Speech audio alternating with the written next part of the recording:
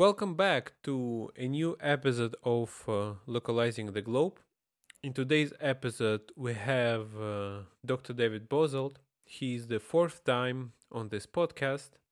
And in today's episode, we are discussing with him the topic of double standards. And the term double standards is pretty frequently invoked by leaders from non-Western states and non-Western countries in order to designate foreign policies of Western states, especially those of the United States. And I thought it would make a very interesting topic for our discussion, precisely because we hear it so often in public discourse. But if you look up academic literature, you will find hardly any articles written on this topic. So in today's episode with David, we are trying to define double standards. We are trying to understand whether double standards can be a useful term in your research, and also just trying to argue what kind of situations in foreign policy can be considered double standards and what situations do not really fit this definition. So I think it turned out to be a very interesting discussion. And if you want to support this channel, please subscribe, share with your friends, and as always, enjoy.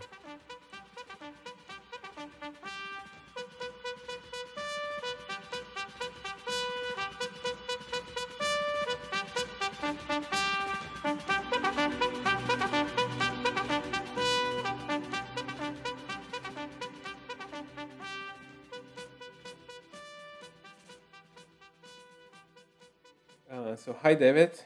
Hi Dimitri. Welcome back with our fourth episode together. And today our topic is, I guess, pretty interesting one. Is double standards. And I guess I want to kick it in by asking you what are double standards, and maybe can you define even double standards? I think we're talking about double standards in foreign policy, right? So my guess is most countries have some kind of image or self-understanding how they should act internationally. And I think double standards has been mostly discussed or studied in the realm of human rights policy, I guess. Mm-hmm. So my understanding of, or my definition of double standards would be that you have an expected behavior or expected foreign policy decision that you sort of are supposed to act in a certain way according to or in a certain situation. And I mean, the double standard arises if you see a discrepancy between what you would expect a state to do from like what it is actually doing. I don't know, that sounded a bit complicated, but maybe you can just tease out what was wrong in my definition. I guess it's very complicated for me as well, because I think on kind of like personal level, everyone understands when you meet double standards. So it's something like, I guess you can define maybe when your actions diverge from your words, or something like you kind of like, when your May actions, I interrupt you? Is that yes. is that related to what you think that you personally observe that you fall into the trap of double standards, or would you say that you ascribe that to a certain person? Because I think that's a critical difference as well. Because I mean, there is this double standard where the person or the country that acts actually thinks, hey, we're doing everything as we used to.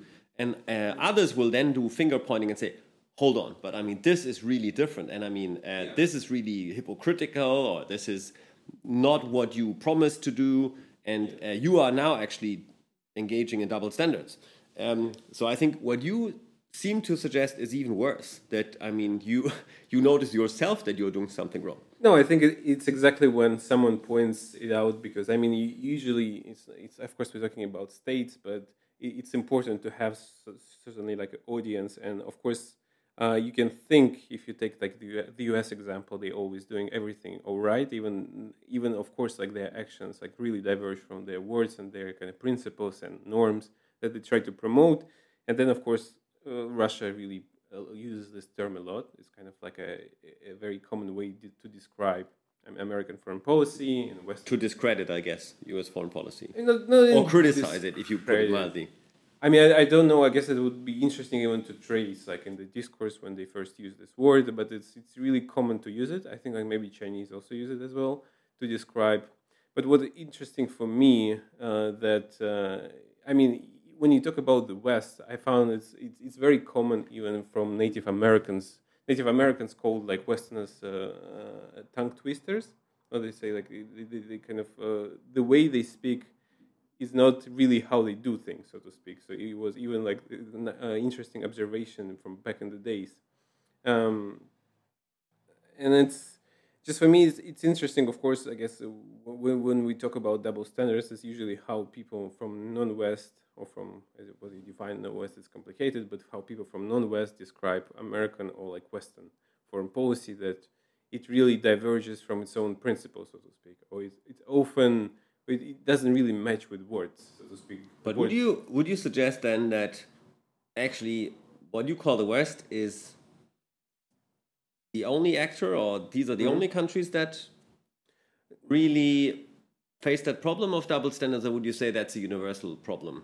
I think it's more like a universal problem. So I think that's why, for example, if people want to do like a discourse analysis, maybe discourse analysis reveals that bit, so you can really have a kind of like very pompous and very moral discourse, but this discourse doesn't really match with action, so to speak. I mean, in a classical example, But wouldn't that just be the difference between you have moral hyperbole or you have some, you know, moral standards, seemingly moral standards, or something that you have high-pitched rhetoric, and at the same time you have pragmatic politics, or you have pragmatic approaches, you have realpolitik, I don't know, constraints that force you to behave in a certain way. I guess that's sort of the excuse that others will do.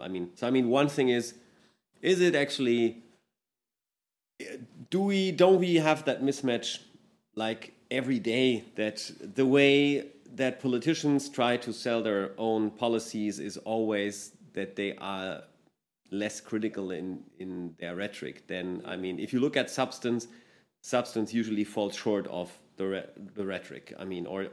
It's not as great or grand as the rhetoric has it, or as you can find it in speeches. So, that's what you can see with every communique that is passed at summits. So every summit document, you read all those great things, be it from the BRICS summit, or be it from the latest G7 summit, or now maybe from the Madrid NATO summit.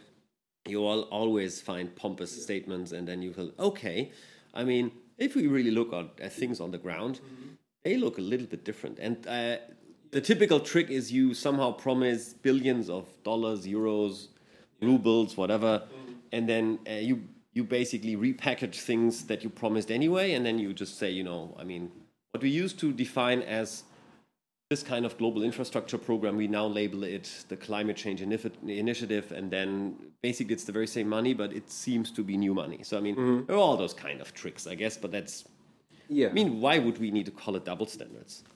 I guess exactly because those principles that are being kind of like promoted or under this guise of universal and moral, they tend to serve just certain interests, so to speak. So they tend to be invoked. I would say they tend to be invoked in order to look good. But if you follow the words, you can get like one picture, and everything is brilliant, and everything is like. If you just look at like discourse of the U.S. foreign policy, of course it tends to be about human rights and it tends to be about all those goods. But of course, like pragmatic reality is different. And then, of course, I guess other international actors, including Russia, can be outraged in terms of like, why would you? Can be outraged in the sense of they try to point that this discourse is not really real, or those norms are not really universal and not really moral. They just like being kind of like invoked and used basically for some like kind of like interest, or kind of you can even think of like concrete people with the concrete like resources in Washington or something in Berlin maybe, who try to invoke those principles in order to kind of promote certain policies. So in a sense, this is like an attempt to discredit them, but in most cases, and again, like if we coming to like kind of case studies and maybe recent news is like the whole deal between like Turkey and NATO, where like you have like this kind of like human rights should be put at the forefront of like any kind of like NATO initiatives, and even the whole principle that's an alliance between democracies, and of course like the whole situation in Turkey is really grief and it's really bad with human rights, and then they ask like to extrapolate kind of like Navalny people from Sweden and Finland because like they want to persecute them and they don't want them to You don't mean Navalny, but I mean PKK or like yes, Kurdish people. but I mean, of course, like Navalny is also being labeled as a terrorist right now in Russia. So he's charged with a terrorist, and his organization is definitely charged with terrorist. It's being persecuted for terrorism and something like this. But I mean, and here then some suddenly all your standards kind of like fall apart, and not fall apart, and then they go to this Madrid summit and they make it look like Turkey is still a democracy, and there is nothing wrong with Turkey, even though of course like in any kind of reports and any official um, NGO like statements and reports, you can find so many kind of violations of human rights in Turkey, and it's like the situation is really bad. But nevertheless, because like it's in the interest of like Americans and NATO to expand, they kind of like close the eyes and. Well, you could say consolidate, or I mean, if I, I'm not sure whether that But this example is, is a good one for double standards, because I think it also shows you that you have something like a order of interests, or I mean, I'm sure that I think if for the Finns and the Swedes, it's a sort of trade-off. I mean, they are certainly, if you were to meet them under Chatham House rules, they will certainly tell you, hey, we're forced to basically do that, and we somehow have to decide, is it more important for us to stick with our principles here in that regard, or is there a way how we can somehow accommodate some of Erdogan's concerns, as he would put it, or maybe even fulfill some of his wishes or demands, while at the same time ensuring the most important goal for us at this point in time, and that is becoming a NATO member. So I think it would actually be interesting whether you can have double standards within an alliance, because I mean, most people would say, well, Dimitri, what we're seeing there is just institutional bargaining, right? I mean, it's interinstitutional bargaining. You have also the EU, you have the UN. If you look at the General Assembly, if you look at the Security Council, if you look at the different bodies, less the Commission in the EU, but I mean, especially the European Council, you will have those negotiations or that bargaining hardball all the time. And I mean, sometimes you can, I mean, find some positions that are hard to reconcile, where you see really realpolitik behavior, and at the same time you see sort of a moral posturing, typically to be found in German policy. But I mean, then sometimes people will say, well, there is a compromise we have to do. But then it's just geopolitics, because again, like those people should be really again persecuted, maybe in the country where they like reside now, so they should be first persecuted. But the whole process seems like they will give those people don't have any kind of rights to Erdogan, just because Erdogan really wants those people to be in jail or maybe to be killed. Again, Erdogan is kind of like a Putin-style autocrat. I mean, it's the same thing. Just imagine that, just like compare and contrast, like the same kind of thing would happen with Russia, and Russia were in NATO, and just Putin would say, if you want our yes, you would have to give us like Navalny, who is now in Berlin, because like Navalny is a terrorist, and like whatever you want to say, like that's how a situation looks like, and then Germany would, okay, we will give you Navalny, and just I mean, the situation looks just a little bit like really, even to a certain point, surprising, because of course like Finland and Sweden would be one of like a few countries that would have like that do have a certainly very good reputation from human rights perspective. Then of course they kind of like give up this reputation in order to join alliance. In join alliance where they have to again kind of like make a deal with an authoritarian country, that and I mean the whole situation. Of course, if you look at it from geopolitical perspective, of course it makes sense.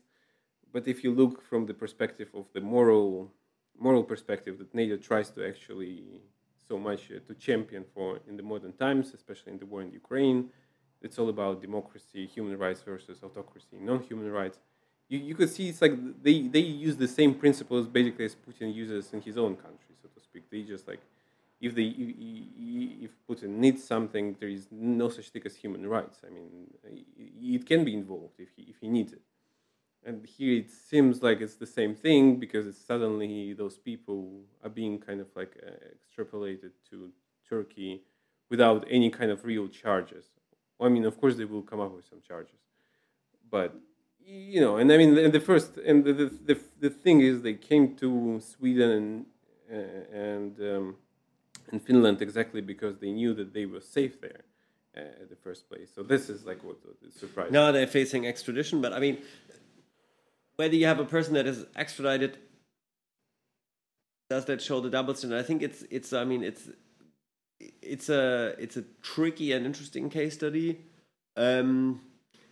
But I guess some framework, I mean, if you talk about it in an analytic sense, I think some kind of aspect of bargaining behind, I mean, sort of unofficial secret negotiation, I think is more apt. So, I mean, for instance, I don't recall her name at the moment, but there was a UK-Iranian journalist who was held in jail in Tehran for at least 2 years, who now was finally released.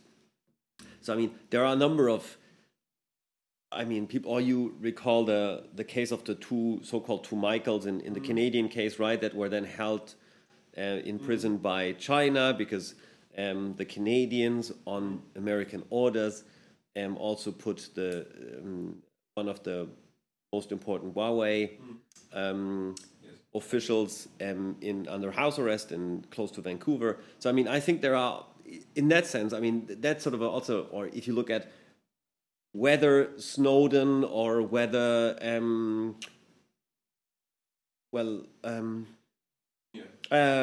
I don't recall his name at the moment, who's now being Julian Assange, who's now being extradited from, or now being sent to the US from the UK. So I think also within democracies there seem to be,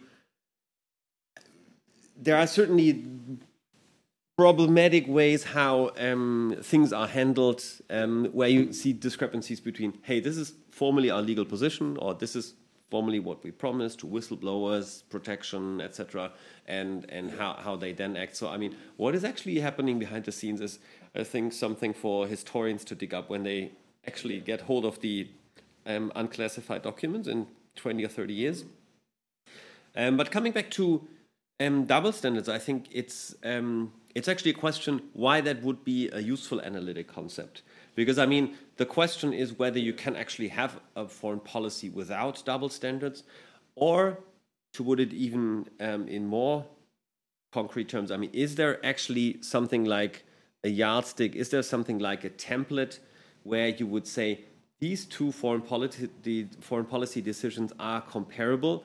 So, I mean, in a way, the deviation needs to be explained, or whether you would just say, every foreign policy decision is one that you take from scratch, and you may partly be guided by things that happened in the past, but I mean, as such, there cannot be a double standard, for the simple reason that every decision you take that on, taking into consideration various arguments that weren't in place beforehand. So, because I mean, then it would just be something like an institutional path dependency, that you say, okay, we have our foreign policy offices, and they are supposed to come up with this kind of document or this kind of summit declaration, and you know what? We just do copy-paste. And I have the impression that this is something that happens very frequently. So you have this repetitive element. If you look at all those summit declarations, I had to look at those of the recent BRICS summits or of the recent G7 summits, and I mean, quite frankly, they are terribly boring to read. And they usually, what changes is usually the number of figures. I mean, you have 600 billion there, and otherwise it's 450 billion, and then they change the label of some kind of overarching program.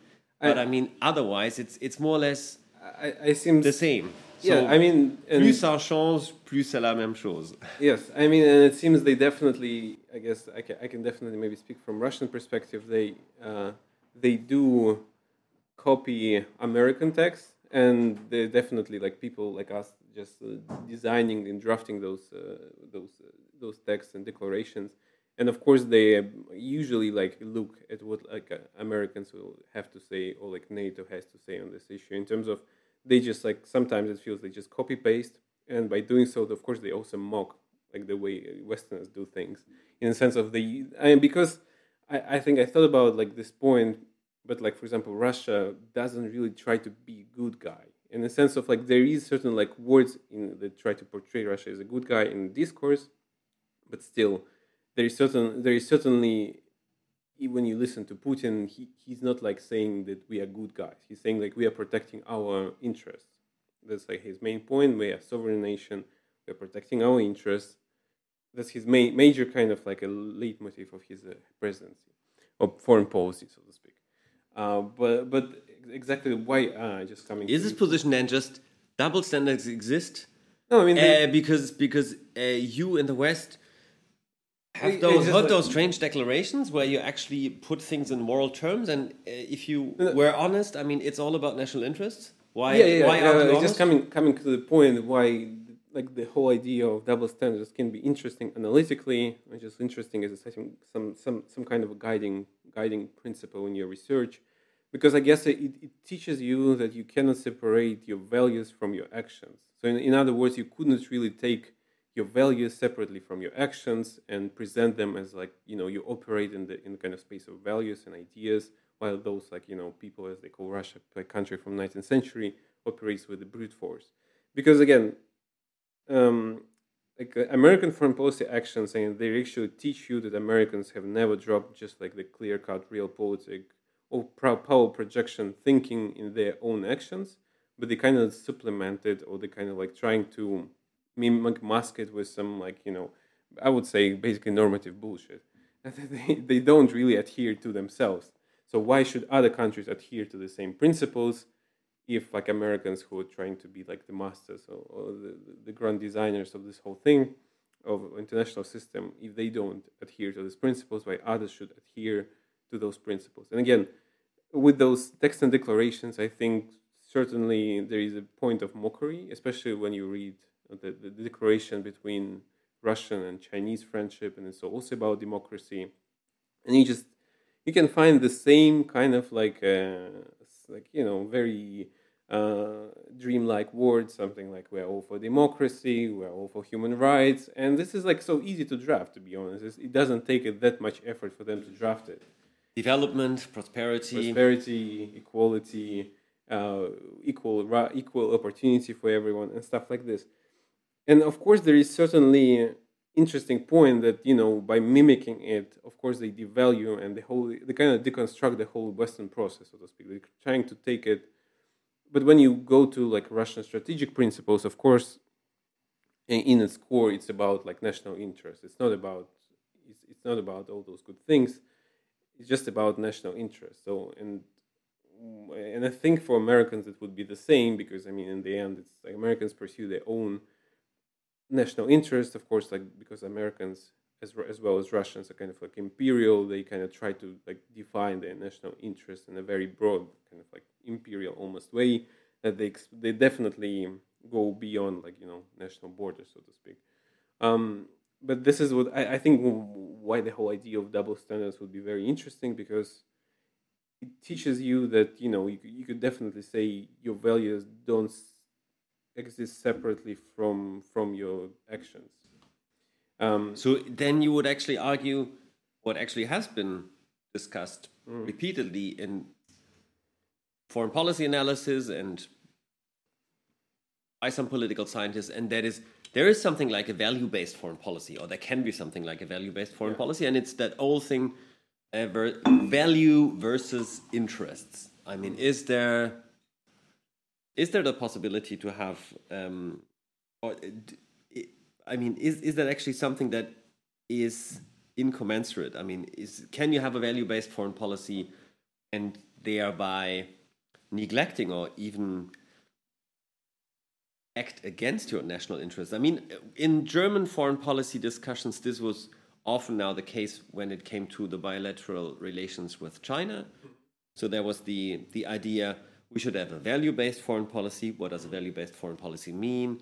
This means we have to stand up for human rights in China and not make any economic deal that is possible. And then some people said, well, that means actually we should reduce our investments there. By the way, they're also not having a level playing field because German companies have to partner up with or have to build joint ventures with Chinese companies. So, I mean, it's not to our interests. I mean, there were those who argued for changing the Chinese or the foreign policy towards China. Some basically argued that it's the way it was conducted was against the national interest. Others said it was against our values. Others said it was actually against both. But this is, so I mean, and that's strange. Yeah, speaking about China, I guess China would be also the example, as well as Turkey, of course, example where you give up your values in order to pursue some economic benefit. Because even before, you can think of, okay, before the war in Ukraine, after Crimea, of course, Russia was already under sanctions, but they never tried to cut their economic ties with China.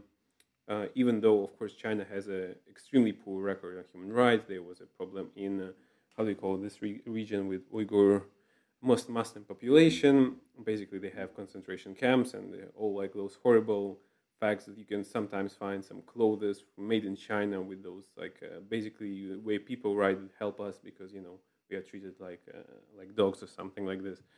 And I mean, and of course the question, why wouldn't like German companies just like withdraw from China, or like why wouldn't Western community impose sanctions on China? Because I mean they still do have a certain a good level of economic ties between. The same goes for I would say U.S.-Chinese relations. They are pretty well in terms of economic terms. They still exist, not like Western-Russian relations. Now they're completely broken. But again, like you can really explain it by the fact that they're pursuing their own interests. I mean, in terms of economic interests, it's a great, because China is way much more interesting market than Russia. Even if China, and you can really ask this question. It's really harder to understand China, and China is a one-party communist system. And if you compare it even to Russia, of course, Russia would be way much more democratic because there's still some official parties there. There is still a parliament there. There is no one-party system in Russia. I mean, of course, in practice it's different, but officially it's still more democratic. And I mean, there is still some press and there is internet working there, but not in China. In China, it's a complete kind of Soviet-style autocracy, which kind of taps into like this dictatorship, maybe not personified, but of course with Xi, maybe also personified dictatorship, which is what I'm trying to say. Long story short, that China is a way worse to deal with for the West, and way worse from also like a moral standpoint. But West still kind of deals with China pretty well in terms of economically, because it's a big market, and you don't want to lose this big market. And here again comes double standards, and you can really ask where is your foreign policy kind of like principles and values if you really kind of like differentiate. And the same goes about, of course, Turkey. Turkey has a very poor record on human rights. There was an attempt of coup, and there was like a mass persecution. It was actually 4 years ago there was a coup. I guess Longer. I think it was in 15. Was it? We'll have to look it up. I mean, there was actually, yeah. I mean, and there was a massive campaign that they just basically jailed many thousands of people in Turkey. Again, this thing never happened in Russia, for example, where they just like jail people just because. I mean, maybe it's happening with Navalny kind of followers. The same thing where you just like massively jail people just because they have connection to Gulen, to this like opposition leader who lives in well, he is in the States anyway, but it was in 16. Sorry, yeah. So we both didn't have the correct date. But I mean, of course, it was an event that showed that Turkey couldn't really be considered part of this Western values, because there was a mass persecution event similar to Soviet times or whatever, like any kind of like very hardcore dictatorship thing, where you just go to jail not because you're guilty of something, just because you're connected to the event, you're connected to this thing, and stuff like this. And again, there were no, of course, was some codes in relations between NATO and Turkey, between the US and Turkey, but they still go on. And of course, and when coming to the double standards, and you can ask why. And I think like even here, double standards would be a good guiding principle. Then you can explain, well, there is like a national American Western interest to keep Turkey in NATO. NATO is Turkey has a very important geopolitical, geographic position, and no matter what happens in Turkey, we should kind of like continue these relations with Turkey, because Turkey is still a NATO partner, even though the whole NATO thing is about democracy and human rights. Well, it's primarily a defensive alliance, and of course, its members are supposed to be democratic. Now, I think it's not much disputed that the democratic record of Turkey is certainly worse than it was 10 or 15 years ago. But I think the comparison with the EU would be better, because one of the problems, and that's also something we discussed in class, is of course that once you become a member of NATO, there is not something like a democracy check, or not something like a constant appraisal or evaluation of the political system in the respective member countries. So in that case, if you're lucky and you are considered to be a democracy once you join, you can actually have a terrible rollback, and it will then be difficult to kick you out of the organization based on your failures to be a democracy. Well, that is different in the EU, formally speaking. And we see that with all the debates, where still a number of sanctions don't happen when it comes to judicial reform in Poland, when it comes to all kinds of decisions that are held under, the government of Fidesz under Viktor Orban had. So, I think there we really see the problem of double standards to an even larger extent, because in the EU treaties we do have the sanction mechanism, and the EU actually places a much stronger emphasis, both in rhetoric and in action, or maybe less in action, on democracy. And you also see that with the acquis communautaire, with everything that is happening now, with new potentially or prospective new member states. A lot of it is about rule of law, is about democratic accountability. So I think I agree that from a Western perspective, certainly Russia, Turkey, China, People's Republic of China is not considered to be a Western-style democracy. But then the question is, what is actually creating those double standards? And one thing could be that it's, the likelihood that you will encounter double standards, or that you will have to accept double standards maybe, is that once you have an increasing degree of connectedness or of interdependence, and of course you can measure that interdependence if you look at trade flows, especially between China and Germany, for instance, or between China and the United States. And of course, there the dependency of both sides is stronger than with Russia. So with Russia, it is still a strong one for the Germans, but it's in terms of the products or in terms of the economic sector, it's a pretty one-sided one. So it's basically oil and gas, and that's more or less it. And when it comes to German exports to Russia, it's a lot about things like cars or mechanical engineering products, but it's certainly not about food, or it's not about any kind of other resources. So I think if you look at those kind of aspects, and then have a look at the recent discussions that you will find that you will hear in Washington, but that you may also hear in Beijing or in Moscow or maybe in Delhi, is that this idea that states can become an autarky again, or that states try to decouple or try to roll back or deglobalize. I think that's in a way a worrying trend. Economic liberals would say it's a worrying trend because it will basically mean that prices go up. Because one of the things that liberal or that most political economists, at least the old traditional ones, agree on, is that if you have some kind of international competition and open markets, and this will actually drive down prices, it will be beneficial for most people. That is not something we're seeing. I mean, it's a lot about about onshoring, decoupling, rolling back globalization, trying to make your national economy more resilient. And I mean, I think that will be interesting to see over the coming decades. As far as we can see today, it seems to be that there seem to be two new blocks. One is basically North America, maybe with some parts of Central and Latin America and Europe. And then there is certainly the kind of Eurasian idea of Xi Jinping and of Putin, with certainly parts of Central Asia.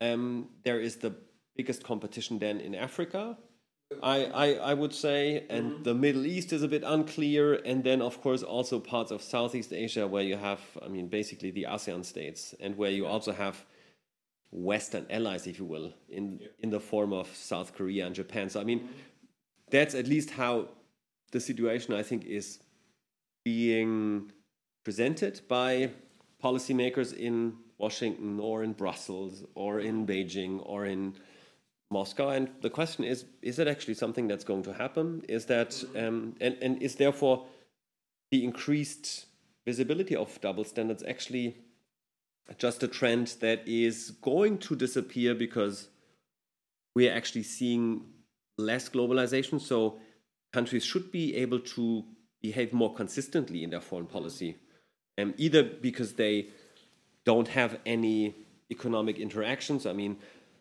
whether Volkswagen pulls out of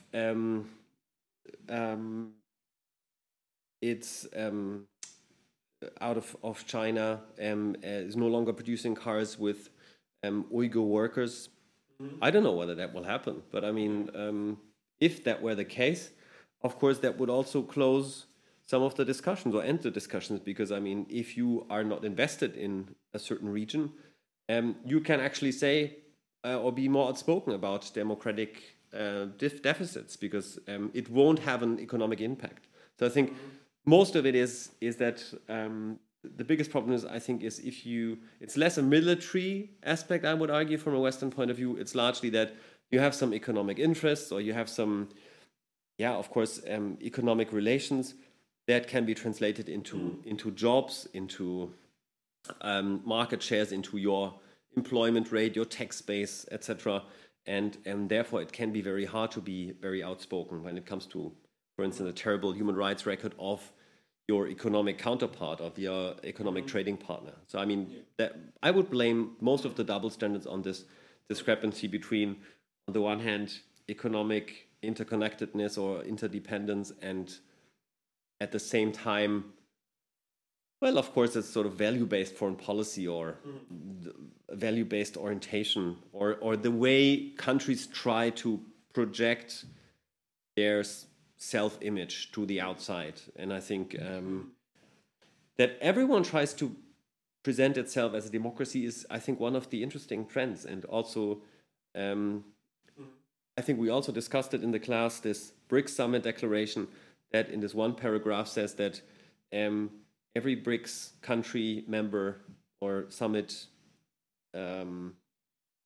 attendee actually supports the principle of national sovereignty and of the inviolability of borders. And in the next paragraph, then going on to somehow accepting the invasion of Ukraine by Russia is also a double standard, and a very bizarre point. So I mean, you see that in a number of documents. So I guess it's here to stay.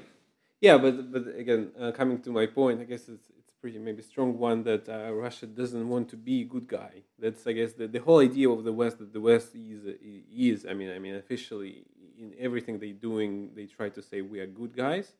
And of course, you can also think about but why is that? I mean, in terms of when did the West turn into good guys suddenly? Because the West was all about colonization, was all about, I mean, basically And it comes down actually even to colonization when they colonize those regions with a very good intent, or even you can say they try to bring Christianity there with a very, mostly in a very militaristic terms, but with a good intent. So again, I think That's what they say. yes, Of course. but I mean, it's but finding like, excuses in hindsight for things you did wrong. So I think that's what you see. but I mean, And I any don't, colonial I don't, I don't, power has, I think, that problem. And of course, most are from I, the West. yeah, but I don't think they did something wrong. They just did whatever they thought they should have done, and they did it.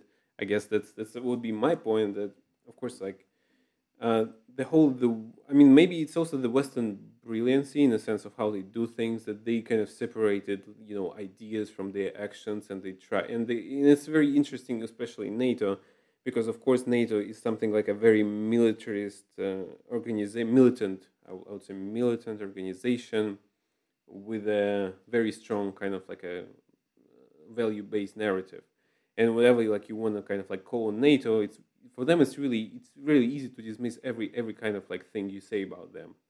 If you want to say that NATO is weak, they're going to show you how many tanks they have and how good they can invade other countries. If you want to have something about that they're doing something wrong from value based perspective, they will point to their declarations and all their documents and saying how good we are, and we are all about democracy and human rights.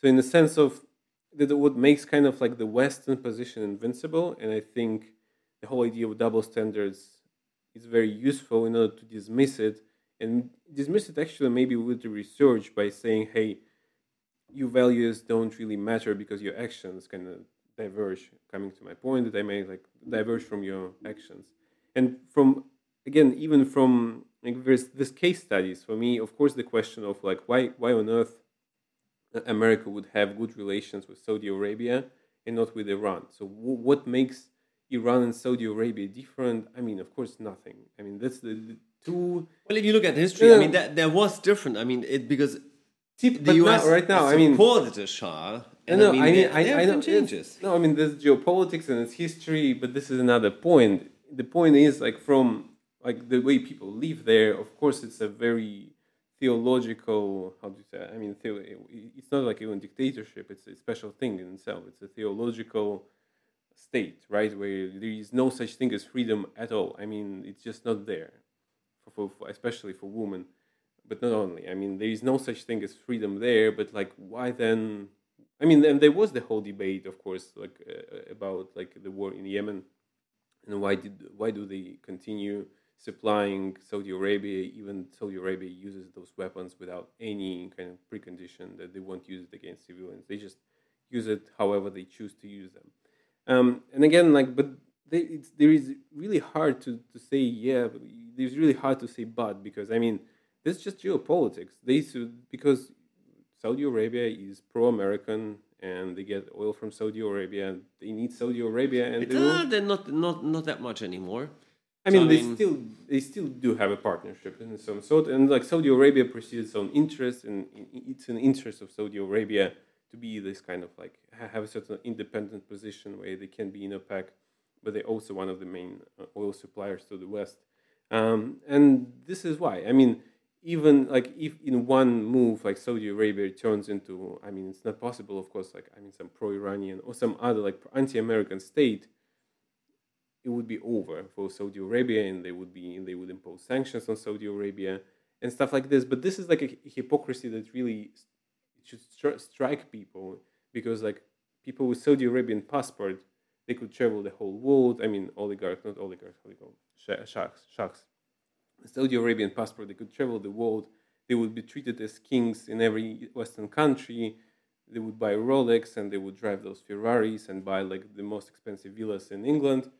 But I mean, but then why people in Iran couldn't do this? Like just people, maybe not even like from perspective of like geopolitics, but like, but why Iranian people? And of course, for me, it comes to the personal question. The same about Russia. Why like, but why like people in Iran couldn't do this? What's the difference between them and people in Saudi Arabia? And of course, like here, like comes like Western double standards, just because it's not in their interest. It's geopolitics. Another way, like I mean, I truly believe that dismantling norms from kind of like foreign policy actions is a useful tool to really kind of really point to hypocritical nature with the facts, so to speak, because it's easy to say, yeah, I mean, the West is a hypocritical, but there is no like a template maybe to really to show like even to Western people, I mean, look, if you really stick to like like this discourse, I mean, this shouldn't really happen, blah blah blah. I mean, maybe in this sense, I find it's interesting, kind of like theoretical, not theoretical. I mean, maybe conceptual thing, double standards. Yeah. But wouldn't that be? I mean, for instance, the Middle East has been studied in terms of.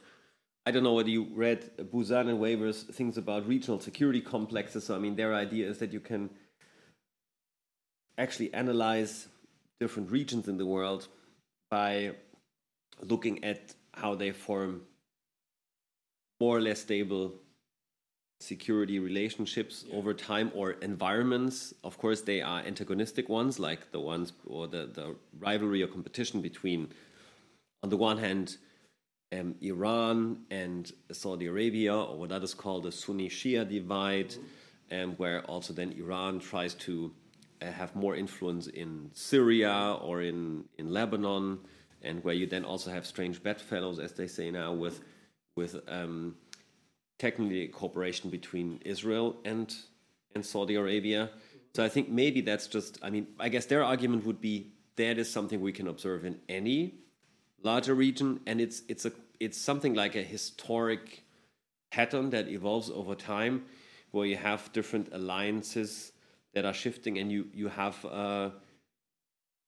it's basically a question or a problem of regional power. So I mean, the reason that Saudi Arabia is in the position that some of its policies are accepted by the states or by the United States is something that is on the one hand path dependent, because there's a certain history to it, and the relations between the Saud family and American governments is a long one.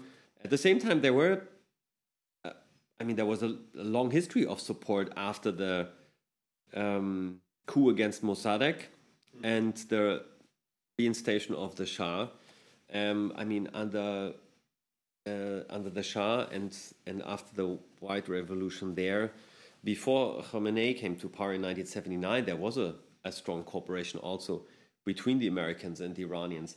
So I think if you look at the Middle East, it's a lot about who is actually, I mean, who are the countries that are perceived by the US or by Russia or by China as the ones that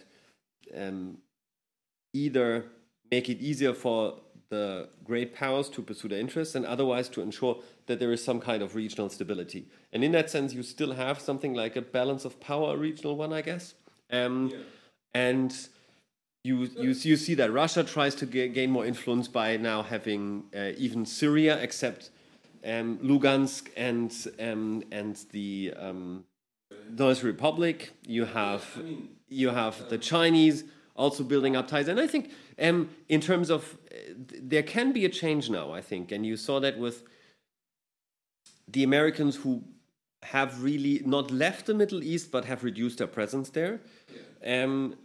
First of all, because they are now no longer that dependent on exports from Saudi Arabia to the United States when it comes to oil. They are pretty much self-sufficient, or I mean, otherwise they get their oil and gas from places like Canada, which are more reliable. So in that sense, I think that's this was a typical stereotype of in the run-up to the Iraq War. That it's all about oil, and it's all about ensuring that America has access to oil. It used to be more the case. Now it's no longer, at least on this energy level.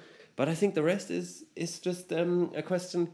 It's just when we talk about values, because whenever you find like any statement from American or Western kind of like official statement on Iran, they would always mention human rights, and they would always call it like the most draconian state in the world.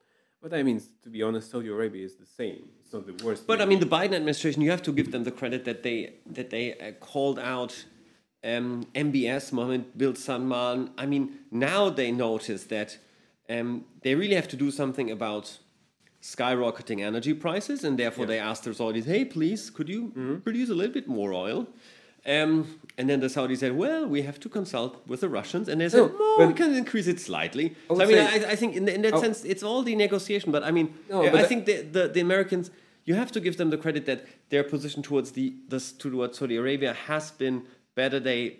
Under Biden, I think they have actually be more consistent. I mean, the double standards are still there. So I mean, you have people who are. As I said, who are killed. You have the death penalty. If you are, it doesn't matter. It sounds cynical. If you are a gay person in Iran or in Saudi Arabia, you will or might be killed in both countries. So of course, both countries should be called out for that. And the criticism against Saudi Arabia will be slightly less, but still, it is now better than under Trump. If you follow, of course, principles, they shouldn't be just called out. They should be complete, end of ties with such countries, because they're really draconian places where you don't want to be born until you are sheikh. Of course, it's a different story for you, but it's just the countries where situation for people is unbearable. The same is about, of course, China and Muslims living in China. It's something that you should really, if you think this value is so important. Of course, there shouldn't be such thing as geopolitics, because if American cut ties with Saudi Arabia, of course they lose something, but it's not that it's such a big game changer that they would collapse, like the U.S. state would collapse. Of course not. But then it comes to the point of, from geopolitics perspective, it all makes sense. Of course, you can really... They would leave a power vacuum there. That's what would be the argument, right? Of course. We cannot leave the Middle East, because you know what would happen. No, from geopolitical perspective, that all makes sense. But that's the point about double standards, that it doesn't make sense from normative perspective or value-based perspective. Until you really try to understand that this whole value-based perspective is used only when it should, when there is a benefit in using this perspective. Otherwise, it's not really a strong kind of template for thinking about world politics. So would you think that then, to sum up our conversation, we could say, in an ideal world, we shouldn't encounter double standards, because the values would always guide or be consistent with the norms, or they would otherwise overrule with actions. Geopolitical, realpolitik intents. But unfortunately, because either politics is driven by geopolitical considerations, or because people or states or foreign policy decision makers seem to overlook the benefits of a value-based foreign policy, they somehow continue old traditional forms of policies of national interest. Yeah, I would say that one should study really actions instead of words and norms, in the sense of those norms tend to not work when there is no need in them, and they tend to be invoked when there is a need in them. So something like this, in the sense of you couldn't separate your values from your actions. And even if you take about Western actions, they were pretty brutal. Even in recent times, they're very brutal and very kind of cynical and hypocritical in every due respect. So in the sense of, when there is a moral outrage about what Russia is doing in Ukraine, I think it's also, there is truth to the point that Russia would call and say, hey, you did the same, and so they would say, so just go your road, go mind your own business. And that's of course the point that I would say that just one should really study, kind of pay attention to actions. And the same of course goes about Russia or about China. Of course, their actions, it goes without saying that Russian actions diverge from their words in every due respect, especially in terms of internal politics. It's just there is no match between what Russians' official position is and how they're doing things. But it seems like the main driver, of course, of actions is geopolitics. Is the accumulation of power, or if you can think about in not in geopolitical thinking, in realist perspective, it's accumulation of power. It's this pursuit of power in itself, so to speak. So that's why I think double standards is just a very maybe interesting template. I want to maybe finish by saying that I actually tried to search like some academic articles on double standards, and I found very little. And There are a lot of Russian scholars who do that. maybe I should have checked, like, but not in English, which is interesting because it's definitely not the thing that I mean. I again from very kind of like ground, like just like very close to people perspective. I think we all kind of have sense like what do we mean by double standards. I mean we all meet people that that have like one kind of like way of saying something, and then they're doing something else, and then you call them on double standards. And I guess of course it should be applied. So that would be the synonym for hypocrisy, or I guess the whole idea of double standards, it's for me, it's useful because there is a set of words and there is a set of like a narratives that you use, and there is a set of actions that diverge from norms. That's exactly why double standards. I mean, hypocritical. I guess it depends from point from. It would also suggest a malintent, but you think sometimes it could be just more or less accidental. I mean, sometimes you never. I mean, the double standards. I mean, for example, from Western perspective, it's not like the West doesn't believe in its own values, but they tend to diverge from them for some reason. And this is also the question, would be a research question. Well, especially in the eyes of others, and I think that's so. I mean, of course, it's what. Yeah. In IR theory, social constructivism can certainly teach us is that intersubjective dimension. So I mean, even if we ourselves, as the West or whatever, think that we are actually pursuing a policy that is consistent with our values, it might not be perceived that way by others. And I think that's what you can see nowadays in every country. Why is it being misperceived by others, and why do kind of like our Western actions diverge from our own values, so to speak? And how do we actually reconcile, that the whole Western, 400 years of time were also about good values, but like with colonialism, and how maybe like modern period of time is also like the neo-colonialism, in the sense of how does West continue doing the same thing, but kind of like mask it with some value based perspective. And I think it's really not in a sense it just may be useful even for the West to ask why is that, like why do our values tend to diverge from our actions tend to diverge from our values, not like in a hypocritical stance. I mean, maybe they truly want to do good things in the world, but for some reason they have to use